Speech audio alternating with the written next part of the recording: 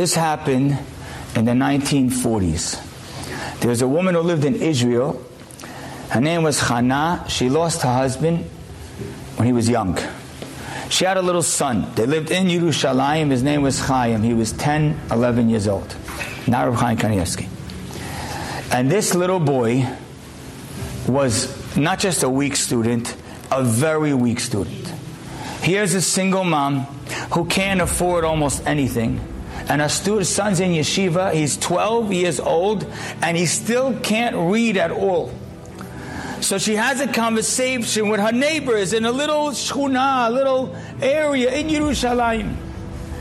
And she tells her neighbors, I don't know what to do. My son really can't perform in school at all. So a bunch of the neighbors said, you probably should take him out of school. It's the 40s. Give him a job and let him get to work. It's hard for you. It's hard. You're not really getting anywhere. One woman standing there says, but he's only 12. He's going to get bar mitzvah and he's not in school yet? He's not in school? It's going to be embarrassing. Why don't you let him stay in school at least another year? And then after that, after he gets bar mitzvah, if he's still not performing, you'll take him out. She left him in school for another year. He studied and he studied and he studied. By the end of the year, he knew how to read a pasuk. And he could read one parasha in the Torah. She says, I'll keep him there. She sent him to a higher level yeshiva, to the Slobodka yeshiva. He was the weakest student in the entire school. Usually in yeshivot, you spend all day in these high-level yeshivot learning with a chavruta. Nobody would learn with Chaim. Later years, they would say that it was easier to learn with a table than to learn with him. But he had one strength.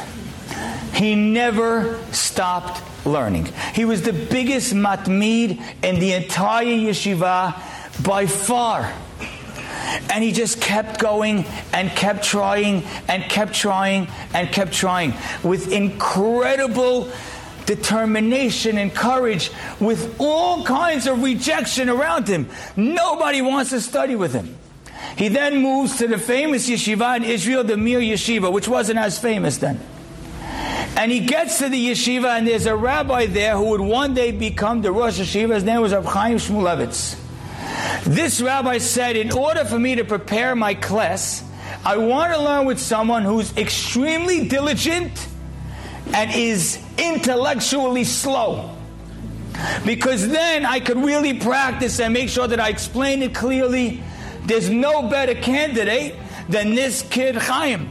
Every day, the great Reb Chaim Shmulevitz would be one of the Gedolei Hador, would learn with him Chavruta every single day to practice his shiur. Now there's a young boy who comes to the yeshiva. He's a kid from America, a kid from Chicago. The Rosh Yeshiva says, this kid from Chicago has incredible potential. I want him to learn with someone who's going to show him love for Torah like nobody else. So he puts this young boy from Chicago with great intelligence to learn with this Chaim guy. And he ends up learning with Chaim all day and all night.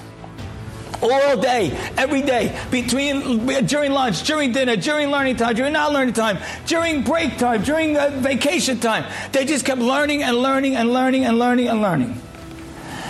And this kid from Chicago would become Reb Nassim Tzvi Finkel, the late Rosh Yeshiva of the Mir Yeshiva, a man who took the yeshiva from a small group of boys into a yeshiva with 6,000 or 7,000 students in it. And if you'd ask Reb Nassim Tzvi in later years of his life, who's your rabbi? He said, my rabbi was Chaim Kimmel. That boy that I learned with. That kid who couldn't learn. That kid who was harder to learn with than a table.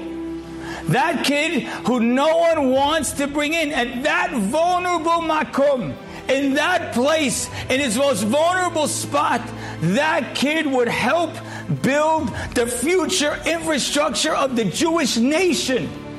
And you say, what? But he can't even read. But that's where the power is. Every person, if you feel stable and strong, this is irrelevant to you, lucky you. But if you feel in some way a weakness, maybe you feel unstable with one area of your life, and you feel like the ground, almost sometimes you wake up and there's a pit in your stomach before your day starts, and you feel like the world is spinning around your head. You need to know Yaakov Avinu probably felt the same way, running away from his father's house. And he went to sleep in a place and had no idea that in that Sipur Makom there would be a ladder to heaven.